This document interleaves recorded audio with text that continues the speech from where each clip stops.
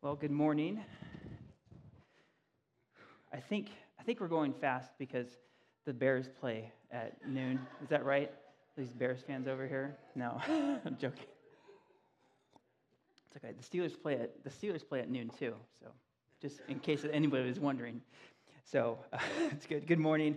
May the Lord's grace and peace be with each one of you and to all of us as a church family, coming together in community to worship the one, Jesus, who is the center of our gathering and hopefully the center of our lives as well. Uh, Not only is the Holy Spirit's presence a gift to us, you are a gift to us as well, and your presence matters deeply here today, whether online or in person. It's good to be here. This fall, we are into our series called Church Forward, and it's been a blessed one thus far. We started with really this first question of why church? Why church?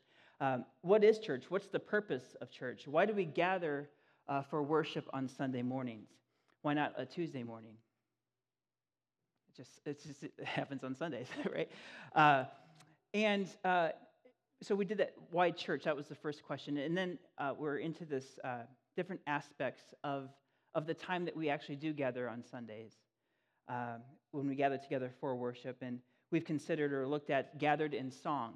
So 2 weeks ago, we looked at when we come together, why do we sing? Why do we have music? And then last week with our Illinois Mennonite Conference minister, David Miller, gathered in health. Because when we do come together, we want to be the best, healthiest versions of ourselves that we can be as a collective group of people. So that when we operate in our corner of the world, we can witness to our community regarding the love, mercy, goodness, and grace of the one that we follow, whose name is Jesus. So today, we gather in prayer. Gathered in prayer. And I want to begin with the question, or just, have you ever noticed how much of our service on a Sunday morning is dedicated to prayer? Actually, the whole service can be seen or witnessed as prayer. I love how St. Ignatius of Loyola talks about prayer. Everything that one turns in the direction of God is prayer.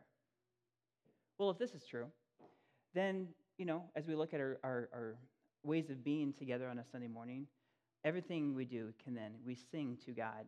We are present to one another in fellowship, and that is to God's glory. But again, as we look at our liturgy, the work of our people, we see prayer, focused prayer, throughout our time together. Here's a list of just when we come together. Almost every Sunday morning, there's prayer that actually happens before the service.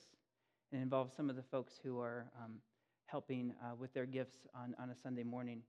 So we have prayer before the service, but then we also have an opening prayer. We have an offering prayer. We have this prayers of the people, or prayer and sharing time, which we'll do a bit later. The Lord's Prayer is part of that, and then a benediction. But before we get to these focused times of prayer as we gather, I just want to have a couple just general thoughts about prayer, just in general, okay?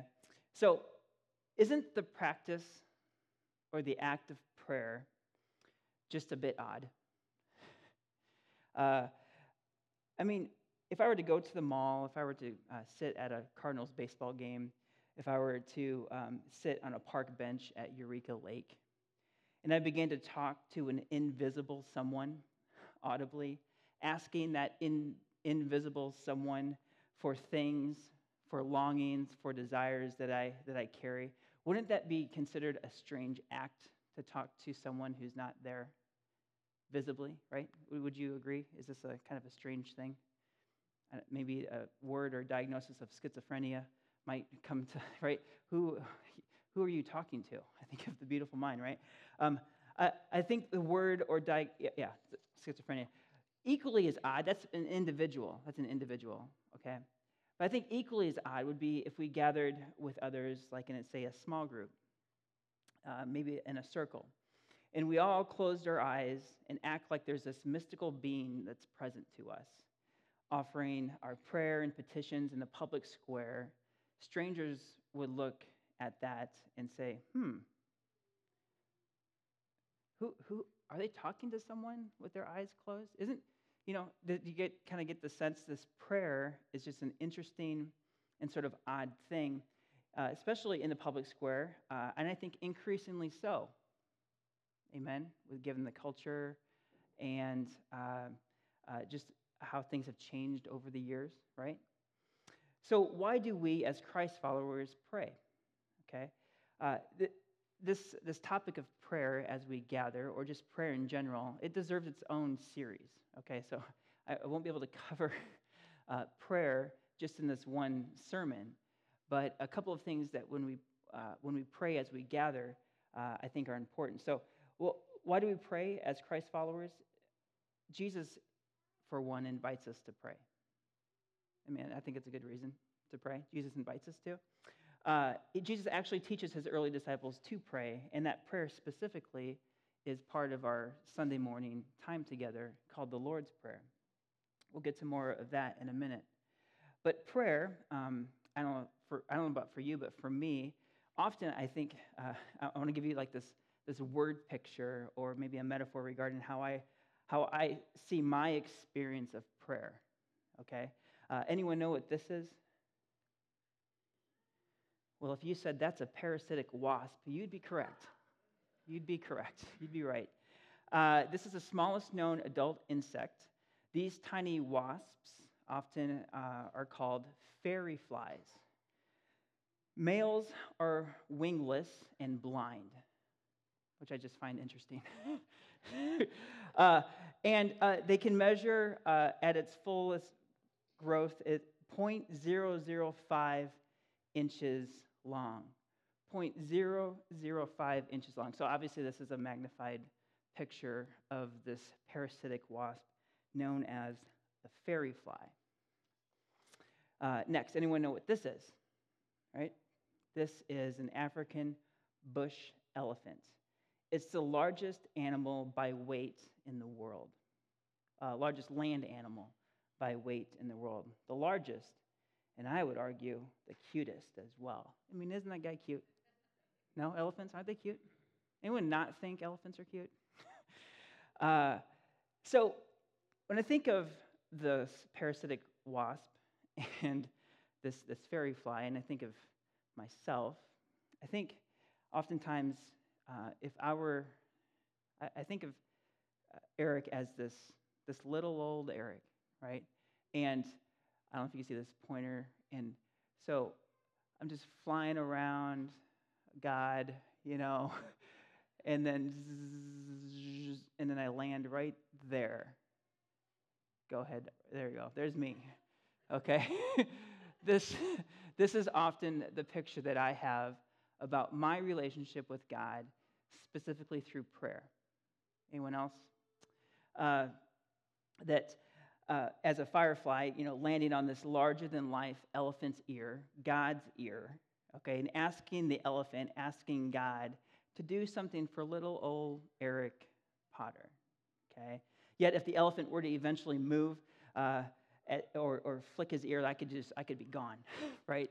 That this is sort of this picture of my relationship with God in prayer. In prayer, I often think, who do I think I am? As a fairy fly, asking this bigger than life itself God about my little concerns and my little requests. Who do I think I am? Anyone else in this camp? Yeah? Then I read this passage from Hebrews chapter 4. Therefore, since we have a great high priest who has ascended into heaven, Jesus, the Son of God, let us hold firmly to the faith we profess. For we do not have a high priest who is unable to empathize with our weakness, but we have one who has been tempted in every way, just as we are, yet he did not sin. Let us then approach God's throne of grace with confidence, so that we may receive mercy and find grace to help us in our time of need. Did you catch this? Approaching God's throne with what? Confidence.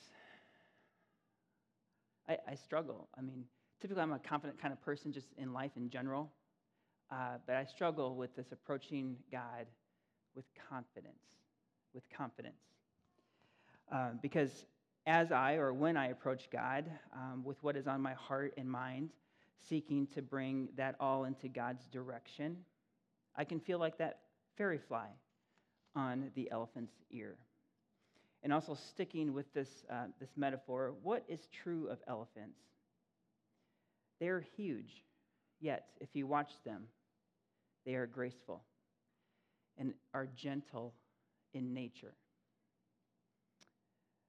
Graceful and gentle. And I think what is true of elephants, I think, is also true of God. Therefore, I think we have an invitation to come to the throne of grace and to be present to God and to do so with confidence. With confidence. Some more just general thoughts about prayer. The practice of prayer has a way of acknowledging or revealing that there's actually more going on in the world than we can see. There's more beyond that which we can see or even that which is knowable. I think a prayer is almost like an admission of that reality. So also prayer for me has a way of just jarring loose, or it's an invitation to let go of ego, to let go of any agenda that I may have for myself or for others. I think prayer is a letting go of that. Prayer, in its essence, I think it's a practice of opening up. Prayer is a practice of opening up a space for God to work, room for God to work, because then I'm not busy trying to control everything. In prayer, I think we invite the Holy Spirit. The Holy Spirit begins to open us up to the possibility of transformation and renewal in our lives and in the lives around us. Also, I think what I've experienced in prayer is prayer not always, but often has this mysterious ability to quiet my soul, which then opens up my will in submission to God's will. And if prayer is primarily about submission, I mean, you could easily see why it's so difficult. It's difficult for me because it's not easy for me to consent to anyone's will but my own. And praise God for Jesus' example in the garden. When he says, Lord, Father, not my will, but your will be done. We need grace for this journey of prayer, don't we? Amen. In his letter to the church at Philippi, Paul encourages the gathered church there, do not be anxious about anything, but in some situations, by prayer and petition, by every situation, by prayer and petition with thanksgiving, present your requests to God. Here we see the practice of prayer as a tool to help combat any sort of striving or anxiousness in our lives, either individually or as a church. And I have to ask you, is there any anxiety out there in the world? Any striving in this great land of America? Yeah. I want to call to our attention what Paul does here in his exhortation to the church.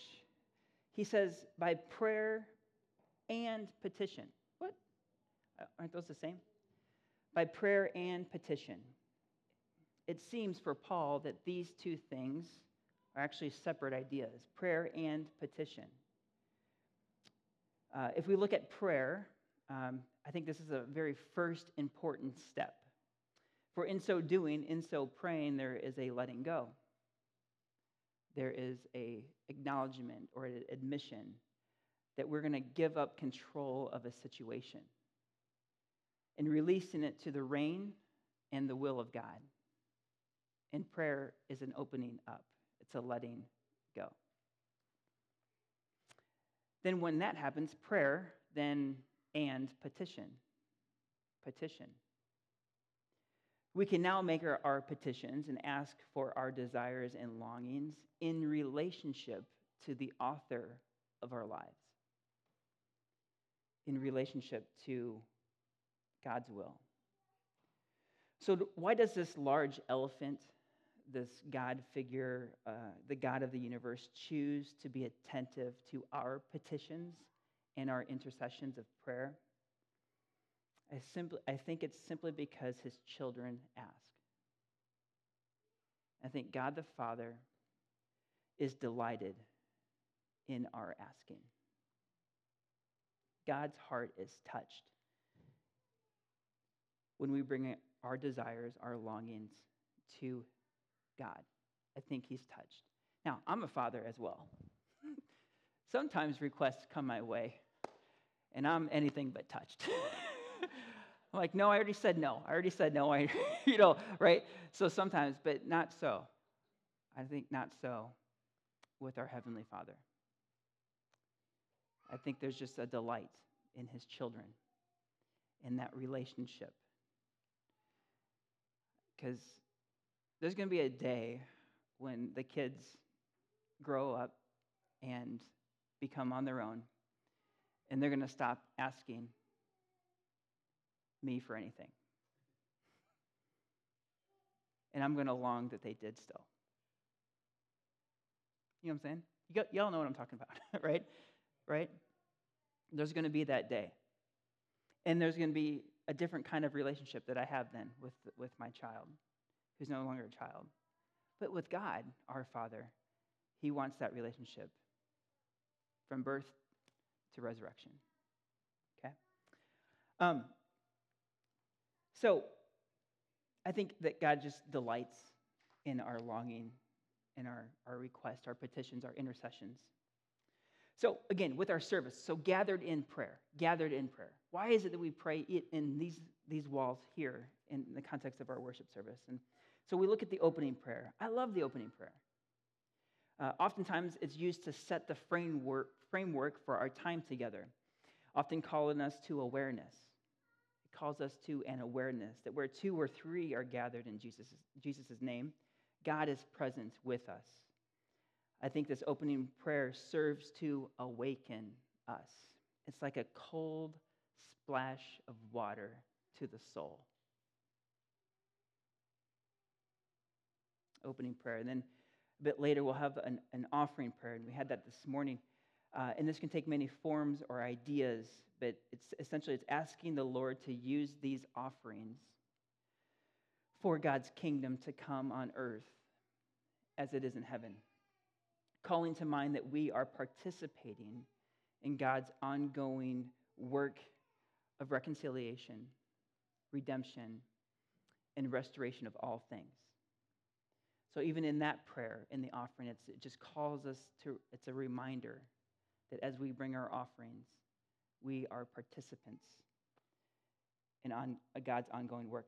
And then we come to the prayers of the people, or sometimes it's said prayer and sharing in our bulletin. And I just want to pause and just highlight this aspect of Sunday morning.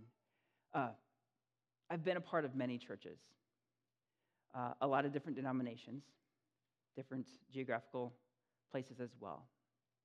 This is unique. This is very unique.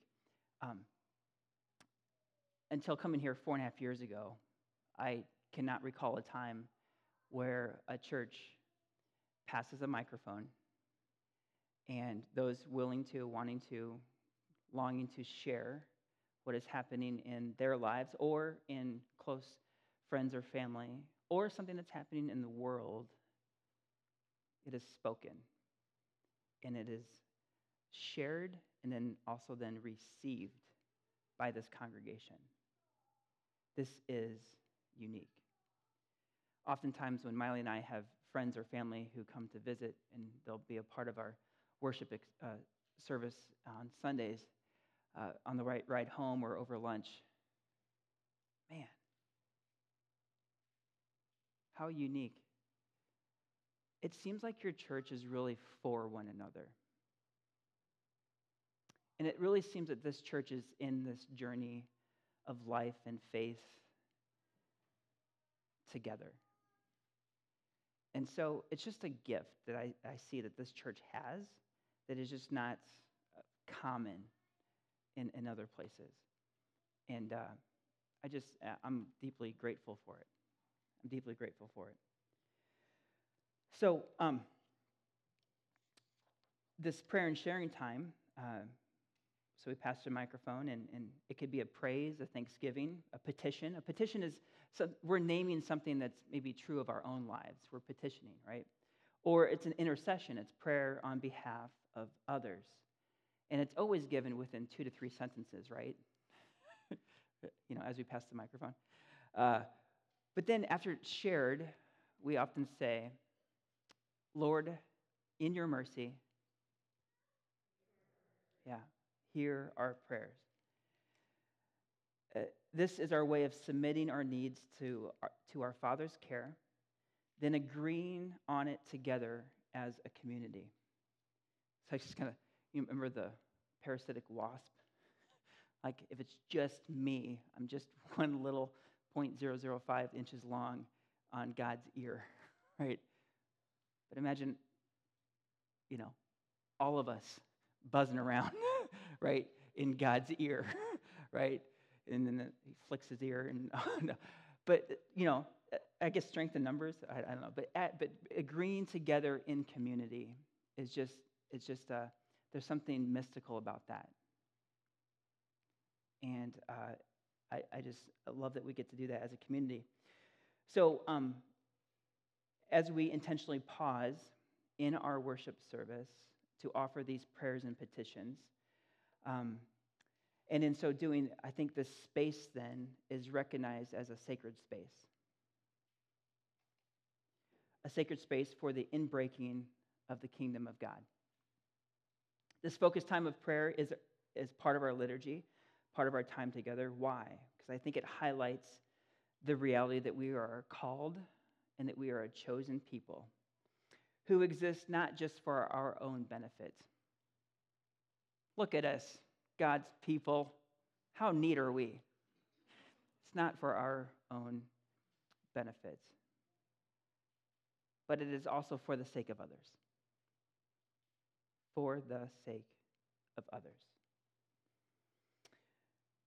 Our time of prayer and intercession as a called people of God is for purposes of lifting up the needs of others, caring for all of creation. As we pray for one another and the world, we, as the gathered church in prayer, we are a royal priesthood, praying in the context of our worship for the sake of the world. And we look not only to our own interests, but also to the interests of others, be it our neighbors, the poor, the marginalized, the oppressed, and I dare say our enemies as well. So we, in our prayer and sharing time, we are seeking justice and the flourishing that is shalom for all people. All means all. I don't know about you, but when we gather for worship on a Sunday, it's understood that God is with us and that God is for us. That God is with us and God is for us in the context of our singing, the context of our fellowship, the context of our prayer. Yet it's in this very practice of prayer in our service, it also reminds us that God transcends our gathering. That God exists outside of this time and this space. And yet is attentive to the concerns and intercessions we bring as God's people throughout the week. We come here and we practice so that we can come here and practice next week. No. We come here and we practice so that we then do that outside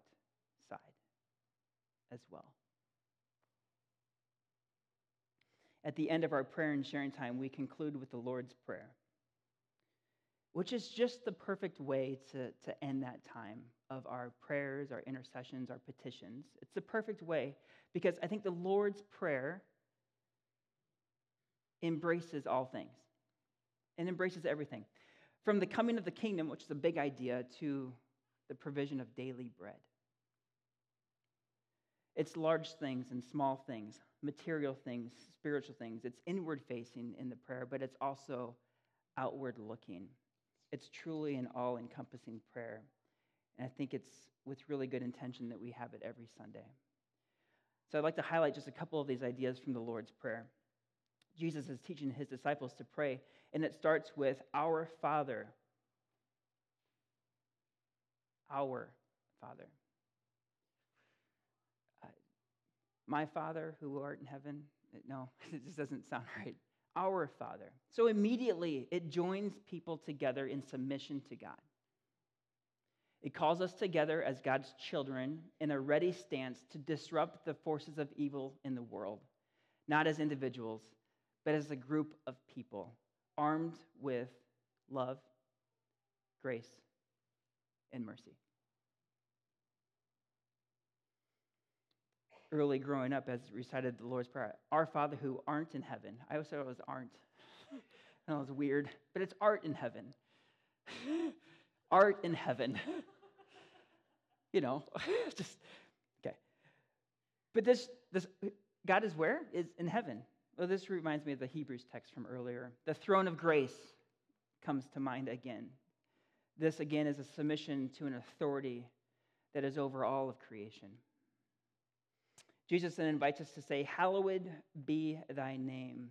Another way of saying this, let your name be holy. Hallowed, holy, honored.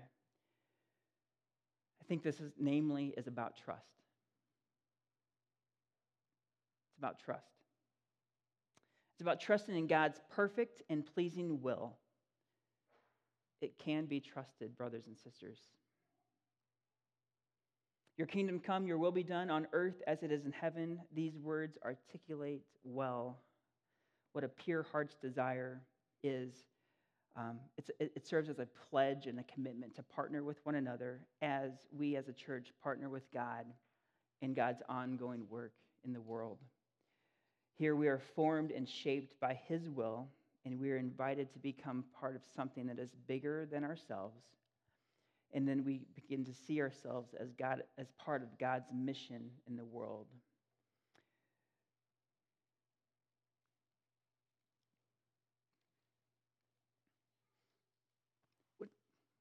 When we use words like kingdom, your kingdom come, we can't pass over that. Because if there's a kingdom, that means there's a king. There's a king. And we pray for that kingdom to come. And most days it just doesn't feel like that. Amen?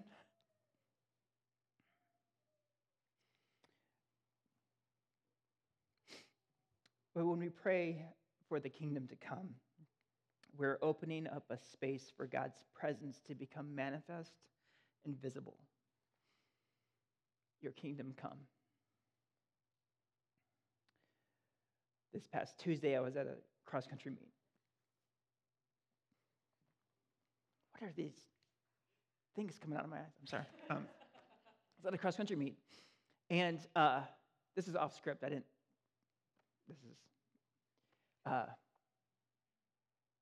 the end of a race, there was a gentleman who it was hot and had fainted, collapsed, was laying on the ground by the finish line.